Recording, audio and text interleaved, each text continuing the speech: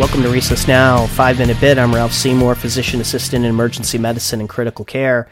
Today we're going to continue on with our discussion on vasopressors. Now, we've already gone through Levophed, which is norepinephrine. We've gone through epinephrine. We've gone through dopamine, and we've gone through vasopressin.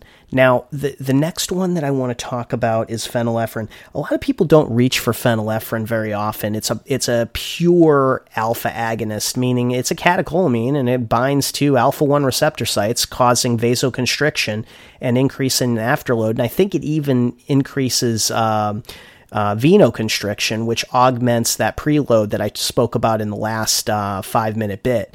Now, the thing about phenylephrine is it doesn't do anything to the heart. A lot of people don't like it. They don't use it. They don't think about it very often. I like phenylephrine sometimes when I have a really rapid atrial fibrillation with some hypotension, and I don't really want to shock them because I don't really feel like we're at that point, but I'd like to get them rate controlled with a medication that may drop their blood pressure further. And in that setting, I sometimes find phenylephrine to be very useful. There is some rebound bradycardia that can be induced by giving phenylephrine, and that can work with you in that setting. So I like phenylephrine for that. I don't use it almost ever other than that setting.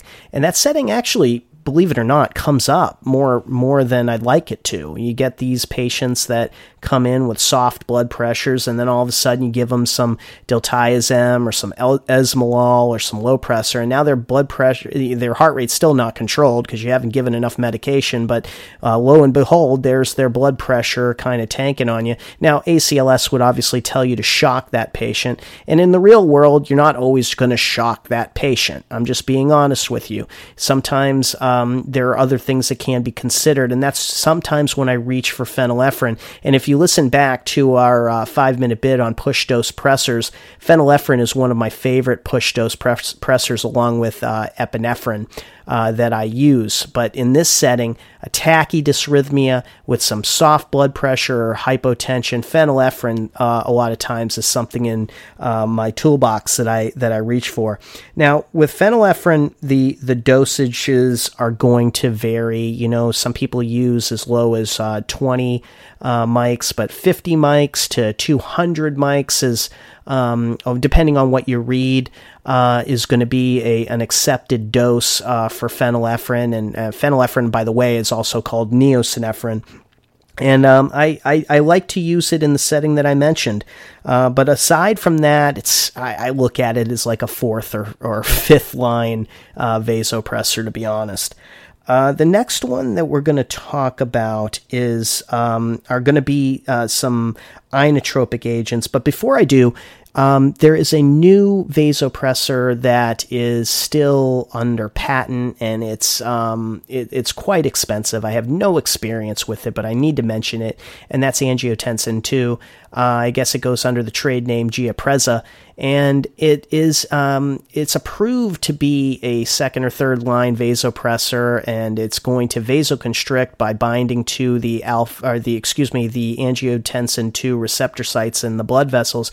Won't do anything to heart rate, doesn't do anything to inotropy. I guess there was some good data on it against placebo for whatever that's worth. And it's too expensive. I have no experience with it. Maybe when it's not so expensive, I'll get to use it a little bit, but I have no experience as of right now.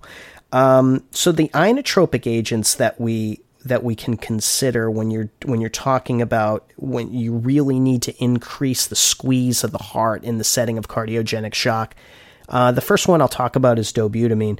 Dobutamine is a pretty good drug. It's not something that we use that often, to be honest, in the emergency department, because a lot of times pure cardiogenic shock that would benefit from an inotrope like that generally is a tough diagnosis to make, and then you could just go with Levophed, and it just makes more sense. It's probably every bit as effective to go with Levophed, but if you wanted something that was going to just provide inotropy and really not do much squeezing of the blood vessels, that would be dobutamine. It's going to increase your heart rate, okay? That's what number one thing that dobutamine is going to do is it's going to provide squeeze, and it's going to increase your heart rate. So by doing that, it's going to also increase myocardial oxygen demand, and it's going to cause arrhythmia. So you have to be aware that dobutamine causes arrhythmias. All right. It can cause a little bit of vasoconstriction, but it's going to cause more vasodilation.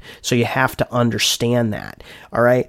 The good thing about dobutamine is it's short acting, so you can shut it off and it pretty much goes away. That's the good thing about dobutamine.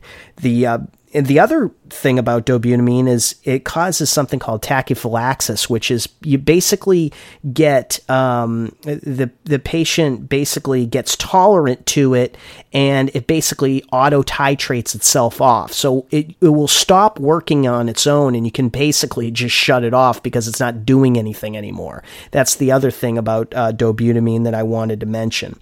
The last thing is milrinone. I want you to consider milrinone as essentially the same drug as dobutamine, because they both do the same thing. The thing I didn't mention about dobutamine that I'll mention about milrinone is milrinone and dobutamine both dilate the pulmonary vasculature and take some pressure off the right heart. They both do that. So that's good. But the bad thing about milrinone, and what makes it different from dobutamine, is that milrinone is really long acting, okay? And you can't just shut off milrinone. So you have to, so that wouldn't be something that I choose to use, okay?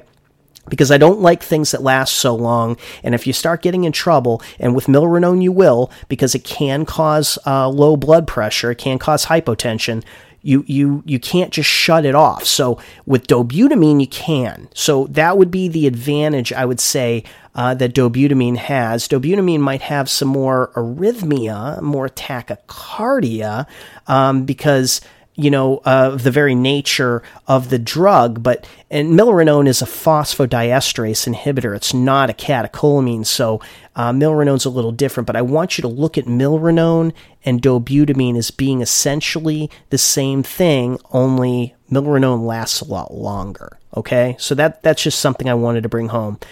This will wrap up our second part of vasopressors and inotropes. I'm Ralph Seymour, physician assistant in emergency medicine and critical care. We'll see you next time.